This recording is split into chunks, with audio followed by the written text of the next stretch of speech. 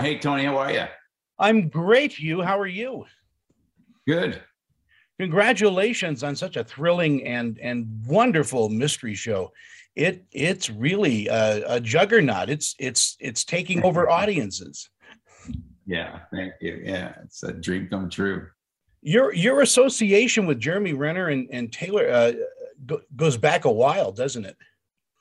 It really does. We were two broke actors in Los Angeles 10, 15 years ago. And Taylor was my acting coach. And I would have to some days decide if I was going to, buy a 99-cent hamburger or pay him. And he was just encouraging, we had this first script 10 years ago and it's just all perseverance. I'm happy to be here. I think with the audience that you have, I mean, that's developed through Wind River and these wonderful shows that Taylor's been a part of. But your acting is also you're a terrific actor. And my question is, because you're a musician, do you find rhythms and cadences in the roles that you take on? Yes. Yeah, I mean, that's all of it for me. I moved into acting later in life. I've been a musician, my whole life, and really, it's like I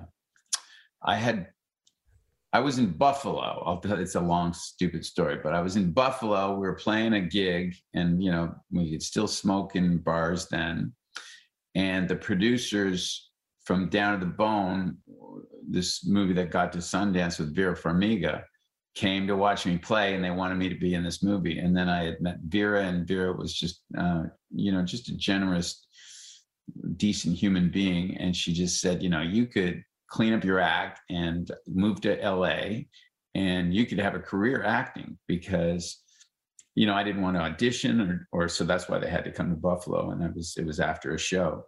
And I just got into it. It was an independent film, and it just was everything I was interested in. And that's got me to LA. And I had borrowed a friend's car, a Crown Vic at the time, and I had no money. I had a credit card, and Vera set me up with her management. And I met Taylor, and Taylor's just like, dude, you can do this. You're already a musician. You're already on stage. And I was like 40 at the time. And then we just started dreaming, and, he would ask me, what do you want to do? And I'm like, I'd love to make a movie or a show. And I'm from this town that has all these pens. And my hockey coaches were two cops who had guns on their ankles, and they'd leave them in the dressing room. And Taylor was from Texas, and we just he is like a musician. He's got a great ear. He's got a great ear for music. He's got a great ear for BS. And he just wants to know the truth and why things work. The writing, producing, directing, and all of that, do you enjoy wearing those hats as well?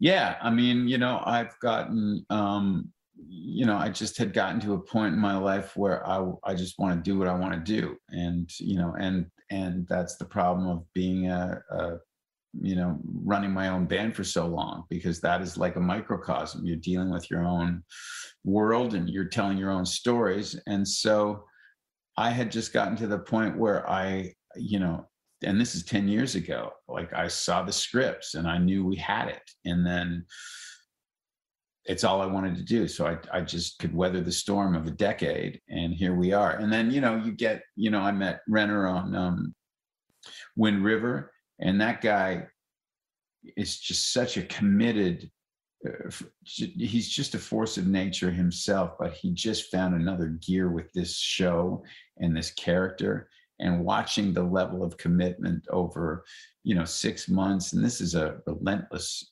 show, and we shot it, and the conditions weren't the greatest. It was hotter than hell, and in some kind of nasty locations and long hours. And he was just a gentleman, and just an incredible talent. It was just eye-opening to me on many levels. And so is Diane Wiest. And here we are. You've got a stellar cast in this. As we wind down our interview, it's very short this morning. What do you think audiences who haven't experienced Mayor of Kingstown are going to pull from the show once they watch it? It's hard to look away, because really this is like a 10-hour movie just cut into pieces, and it is that kind of filmmaking that has throwbacks to those authentic films we watched in the 70s, and there's just something about it. There's something magical. We have a great cinematographer, Ben Richardson, who's up for an Emmy, and the performances, sometimes you catch lightning in a bottle. And Taylor has, he's just uncompromising, and it is that vision that I think helps this be such a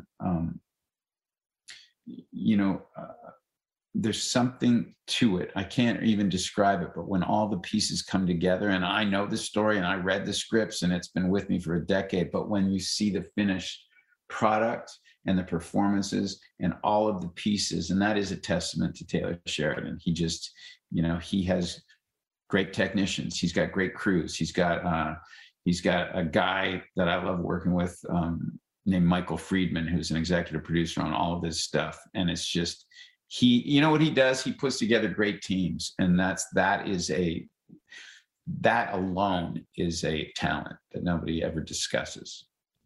Hugh, it's a pleasure to meet you and talk with you. We want you back here in Utah sometime. I know that you've been out here a few times. I love Utah.